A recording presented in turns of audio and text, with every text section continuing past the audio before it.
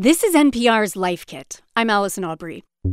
If you've decided to take a break from alcohol, one thing to anticipate is the reaction from your friends and colleagues. They may not get it. Oh, you don't want to drink? Well, why not? Well, why not? Why not? There was a Friday happy hour every time, and I would show up, and people would say, like, oh, really? Just a Sprite? Really? Just water? Why don't you just have a beer? They just kept asking why? And sometimes people would try to joke around like, oh, well, are you pregnant? Or, what do you mean you don't like alcohol? Everybody likes to drink. But don't let any of this hold you back. Taking a break gives you a chance to evaluate your relationship with alcohol. We think that one of the best things about taking a break from alcohol is simply stepping back and looking at how alcohol fits into one's life.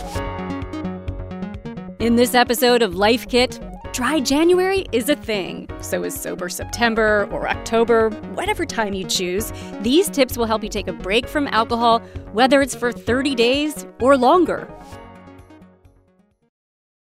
Before we get started, when you go to the doctor for your annual physical and they ask, do you drink?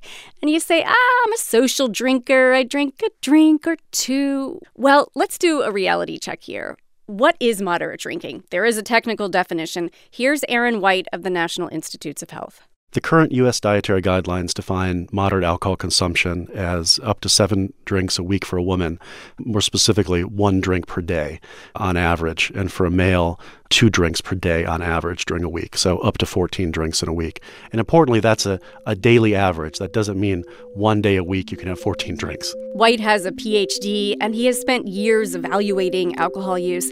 But come on, you don't need a PhD to know that too much alcohol can be bad for you. In general, what alcohol does is produces a toxic effect in the body. I mean, we truly poison ourselves with alcohol. Alcohol is a poison. It just happens to be a poison that gives us some effects that we enjoy. You see, when you have a drink, as it metabolizes or breaks down, a byproduct is produced called acetaldehyde. And acetaldehyde is a pretty short-lived molecule in the body. The liver gets rid of it pretty fast, but it is toxic, and it damages the liver over time. It's a big driver in inflammation in the liver and the development of cirrhosis. And as it turns out, alcohol can lead to inflammation throughout your whole body. In fact, we're starting to think that a lot of the damage that alcohol does in general to the body, including the brain, is by producing this broad system-wide increase in inflammation. Yikes! Now, even though we all know that alcohol can have harmful effects, it's something the majority of us do, at least occasionally. I mean, think about it. People drink at weddings, funerals, sporting events, even baby showers. We just drink when we're hanging out at home. So to get started with this break, the first step is to take time to assess your relationship with alcohol. One way is to keep a journal. Write down what's motivating you. You want more energy, or maybe you just feel you've indulged too much lately. So if you're thinking about doing a dry January or making some kind of short-term or long-term behavioral change, I think that it is useful to know about the behavior that you're changing. Rachel Kazez is a therapist in the Chicago area. She says begin with some basic questions to get a little perspective. How often am I drinking? How much am I drinking? Who am I drinking around? What are some of the reasons that I drink? How do I feel before I drink? How do I feel during drinking? And how do I feel afterward? These are simple questions, but once you start reflecting, your answers might surprise you. How does it affect your social relationships? Do you get to work on time? Are you hungover a lot? Are you thinking about alcohol a lot? There's no right or wrong here, no judgment, but White says in a culture where alcohol is so ubiquitous, a lot of us drink out of habit and don't really realize its effects. But it's the act of stepping back and looking at one's relationship with alcohol that we think is really where the magic is. Nadia Soldana Spiegel says she learned a lot by asking herself these questions. What are the things that alcohol does for you? What is it in yourself that you feel like you need from alcohol? Is it because it helps you loosen up when you meet up with friends? Or is it that it helps you unwind at the end of a hard work day or work week? Or is it a routine? Like whatever it is that you're getting out of alcohol, is there another way to get that without drinking? For Jose Rincones, his assessment led him to a fairly stark conclusion. When I sat and thought about it, as hard as I could trace back all the regrets I could remember to having had something to do with alcohol. So I thought, perhaps if I want to lead a better life, I should cut that out of the equation. So takeaway number 2, once you've committed to a break, make a plan. Erin White says it may be tough to follow through if you haven't thought about what you're going to replace your alcohol habit with. Say you're in the habit of having a glass of wine every night at 6 o'clock. Instead, at exactly 6, do some yoga, go for a walk, go for a run, watch something funny. In other words, rather than just take away the behavior, replace the behavior with something that is healthier and more sustainable. A dry month may lead you to rearrange your social calendar or to pick people to hang out with who will be supportive. Elizabeth Greener says that's what she did. I made it a point to find social events that had other options so that, we weren't going exclusively to, places that were alcohol only. It would be a place that had food or kind of changing the setting a little bit so I didn't really feel like the odd man out if I wasn't, taking shots with people. Why not go bowling? Take a dance class. Go ice skating, or how about try curling? I promise it's really fun. Just see it as an opportunity to do something you normally wouldn't do. And find a friend to go with you, because sometimes not drinking can make you feel a bit isolated. Kevin Dunham says he stopped drinking when his wife was pregnant, so that made it easier. We hadn't talked about it together. I just felt it was the perfect opportunity.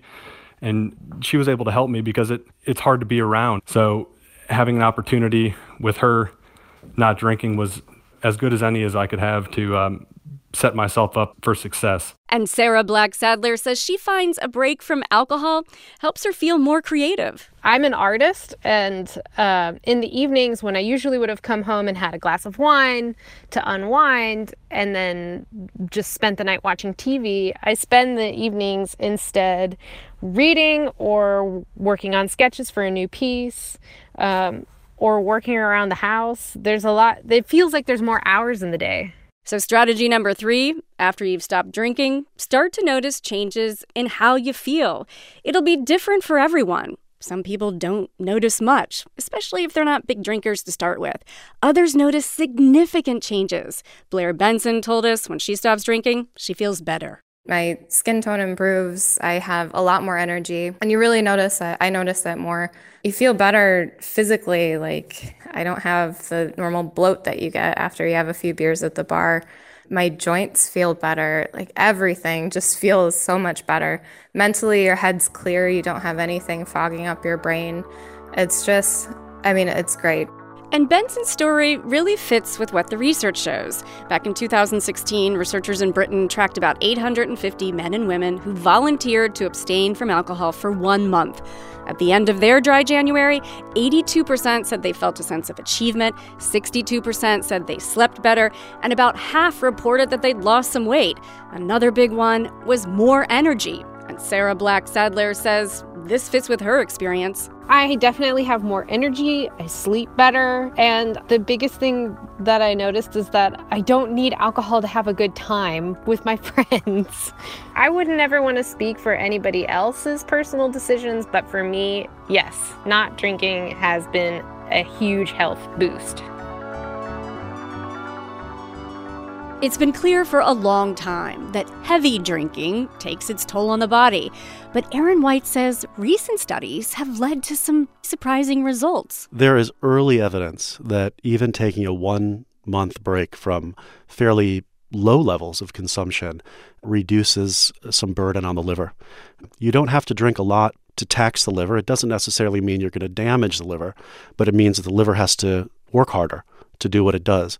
And so even taking a break from, a fairly, moderate level of intake leads to what appears to be some improvements in just the ability of the liver to do what the liver does. So maybe you're hearing this, feeling extra motivated to get started with this break from alcohol, and then you get invited to a happy hour with friends. Everyone's drinking. Why aren't you? Alcohol has a lot of functions. It's a social lubricant. I think it makes people feel more loose and comfortable and ready to be silly or outgoing. Sometimes people nudge you to drink, to join in because they're drinking a lot, and it justifies their own behavior. One of the hardest parts about making a change can be how it impacts your role in your social surroundings. And that's so rough that you're trying to do something that feels good to you and the people around you are berating you for it. For some people, one challenge of a dry January isn't so much just giving up the alcohol as it is pushing back against the social norm. So takeaway number 4, resist peer pressure. This may sound like an after-school special or a public service announcement, but seriously, just stay strong. Kazez says one way to respond to people pressuring you to drink, just say, hey, it's dry January. You have an easy external excuse for why this is, so it can make it a little bit more comfortable to communicate to friends, hey, I'm going to be changing up how socializing looks because there's this thing that I'm participating in and other people are doing it too. I'm not the weird one. But if you don't feel comfortable saying it out loud, it's okay to be sneaky. We heard a lot of tips from listeners who say they've learned to blend in. Ask your bartender for a Sprite or soda on the rocks, and it's the perfect camouflage. It looks like you've got a gin and tonic or a rum and coke. A lot of those are like, I'm on an antibiotic, or I overdid it last night, I'm taking a break today. Find an empty beer can and just fill it with tap water and carry that around the party. That way nobody asks and nobody wonders. I actually just shotgun seltzers. And Kazez says, be prepared for some interesting revelations. One of the things that I hear a lot from my clients when they choose to stop using substances is that they find their social situations really boring. And part of that is that they're losing the dopamine hit of using alcohol, and they're losing part of the expected kind of endorphin rush of using it. And this can really be a big change. At first, it may feel like a loss, but as you stick with it, the idea is that you can find joy and pleasure through so many other activities. And hopefully, your friends will be cheering you on. But if they're not, Kazez says there may be something bigger going on. But maybe also think about, hey, is this actually... Is it only because of the alcohol, or has this friend always been a little judgmental of me? Or is this friend not really all that supportive of me when I'm confused or trying to make a change or something like that? So I think that, again, as I've said before, like removing a part of your routine can help you learn a lot and might take the cover off of some dynamics that are happening in your life. So that can be useful to explore. Hard, but useful. So clearly, taking a month off from drinking can influence your social life, your physical health, your habits. Now, tip number 5, take note of your mental health. What do you notice about your mood, your anxiety level? One of the most important things to ask yourself in general, or when you're doing something like this, is when you start having a craving or when you're feeling the need for something, whether it's alcohol or something else, to ask yourself, what do I truly want right now? Oftentimes, it's not literally alcohol that you want. You might want a sense of release, or you might want to let off some anger. You might want a hug. You might want to be alone. Mark Vowers told us that when he's not drinking, he feels more present, more awake for his life. Being more in tune with my kids. Alcohol is kind of a numbing agent, and when I'm drinking, I'm kind of out of the world. The idea of alcohol as a numbing agent is something to watch out for, White says. It's pretty common. Yeah, I think what he just said was very poignant. We tend to think about alcohol and other drugs as things that people do to produce pleasure, that we like them because they make us feel good. They add some euphoria. They enhance the way we feel. But really, many people drink alcohol not for the euphoria, but to numb the discomfort that they feel. But by numbing your discomfort, you're also numbing all the good feelings. People can get into a habit of grabbing that bottle of wine and having a couple of drinks in the evening to deal with their stress and anxiety. But at the same time, you're shutting yourself off from the ability to feel true, genuine happiness as well. It's a trap that we can fall into. And over time, the more you drink, the less effective alcohol may become in reducing anxiety. You keep saying to yourself, I want or I need that drink or two tonight. It'll take the edge off. The problem is the next day, you're going to get a rebound increase in anxiety. I mean, the brain is always trying to push back from the effects of a drug. And in doing so, when the drug wears off, the brain can push too far in the other direction. And so you might drink at night to reduce your anxiety, and then as a result, the next afternoon, next evening, you feel more anxiety, which then motivates you to drink again. Over time, it's like a boomerang effect. As the anxiety comes back, it's stronger. And White says this can lead to escalating levels of drinking. That's what Ash Weber found. Because having one glass of wine started to not provide the sort of effect that I was looking for anymore. It wasn't enough of a quick fix. I suppose what that actually was growing a tolerance to alcohol and needing more than, 2 glasses to start feeling the warm and fuzzies. Mark Vowers says when he's not drinking, it actually helps to reduce those anxious feelings. I just feel better equipped with life. Like it's not as level 10 anxiety all the time. Moving on to tip number 6, as you get towards the end of your month, temporary abstinence may beget a bigger question. Is my level of drinking healthy? Is it a little bit of a problem, or maybe it's a big problem? You see, alcohol use disorders aren't this binary thing. It's not like you either are or are not an alcoholic. That's really outdated thinking. It turns out that alcohol use disorders fall along a wide spectrum. Some people are going to find that actually alcohol fit into their lives nicely, that it's something they still enjoy and they still want to do. Other people might decide to cut back a little bit. Some people might realize that they need to stop, that it really is impacting their lives in ways that they just didn't recognize. I'm on day 27, and I still think about wine every day. I wish that wasn't the case. My rule is I'll drink with someone, and it needs to be for a reason, and then I'll only have one. It was really hard, and it was actually harder to give up and just do one drink when you're out. Once I stopped, I was like, I'm having just as much fun. Like, I don't even have to spend the $8 on the fancy drink. Stuart Weibel told us that he takes periodic 1-month breaks, that he's come to see it as kind of a reset.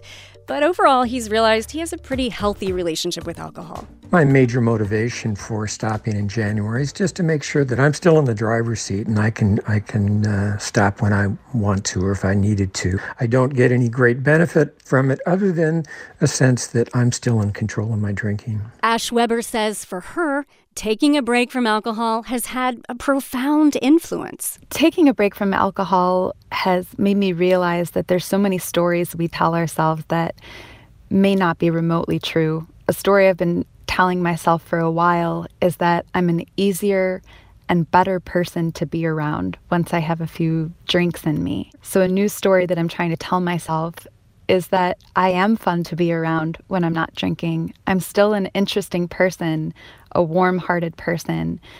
It's just a matter of believing it. Whatever your outcome, no matter where you land at the end of 30 days, be gentle with yourself. Maybe you're motivated to keep going. Maybe you're still evaluating. It takes a long time to change habits. And I think the most important thing is not to be discouraged if you decide to pass this year or you try to do it and something comes up and you get off track. Just keep trying and, be kind to yourself. If you're thinking about it, at least you're thinking about it. And if you need a little more motivation, well, we heard from lots of people who have it. Go for it. Try it. Okay, you miss a day, go back and just get back on the horse and keep riding. Treat yourself. Every day that you stay sober is an accomplishment and deserves a reward. Instead of it being like a restriction thing, look at it as like an opening. You might as well give it a shot. You don't have anything to lose. Friends aren't going to disappear. Good times aren't going to disappear. And the money aspect is pretty big too. And just have fun with it and try it. Like, who knows? Who knows what might happen?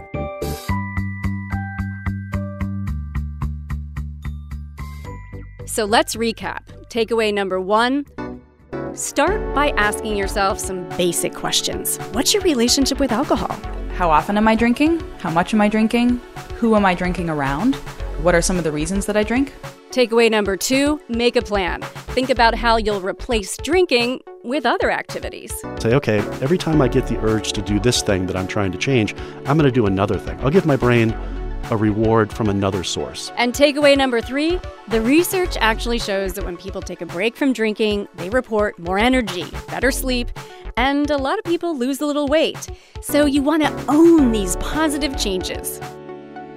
Takeaway number 4, shotgun some seltzer and stay focused on your goal. Don't let other people's discomfort or judgment affect you. I think that whenever somebody sees you making some kind of healthy behavior change, it can bring up a lot in them. And takeaway number 5, take note of your mental health. Taking a break from alcohol puts a stop to that anxiety boomerang. And lastly, takeaway number 6, no matter where you land at the end of the month, be gentle with yourself. It takes a long time to change habits. I think the most important thing is not to be discouraged if you decide to pass this year or you try to do it and something comes up and you get off track. Just keep trying. So that's our episode. If you've learned anything, let us know. And if you tried Dry January or Sober September, let us know how it goes. For more NPR Life Kit, check out our other episodes. I've hosted episodes about getting the most bang for your buck when you exercise, how to pick the right diet for you. You can find those at npr.org/lifekit. And while you're there, subscribe to our newsletter so you don't miss anything. And here, as always, a completely random tip. This time from listener Alan Schwartzbart. My Life Kit tip: carry bungee cords in your vehicle. Several years ago, my son was rear-ended while driving on a Los Angeles freeway. With the fender hanging off his Honda Civic and traffic already backing up, he utilized bungees to secure the fender to the car body, enabling him to operate the vehicle immediately and not incur the cost of a tow or the time it would have taken waiting for assistance. If you've got a good tip or want to suggest a topic, email us at lifekit@npr.org. Special thanks to all the listeners who contributed to this report. You guys are what made it so great. Nadia Saldana Spiegel, Mark Bowers, Jose Rincones, Elizabeth Greener, Blair Benson, Kevin Dunham, Sarah Black-Sadler, Ash Weber, Stuart Weibel, Allison Quinn, James Natali, Jay Ellard, and Trisha Smith. This episode was produced by Andy Tagle. Megan Kane is the managing producer. Beth Donovan is the senior editor. Our digital editor is Beck Harlan, and our project coordinator is Claire Schneider. I'm Allison Aubrey. Thanks for listening.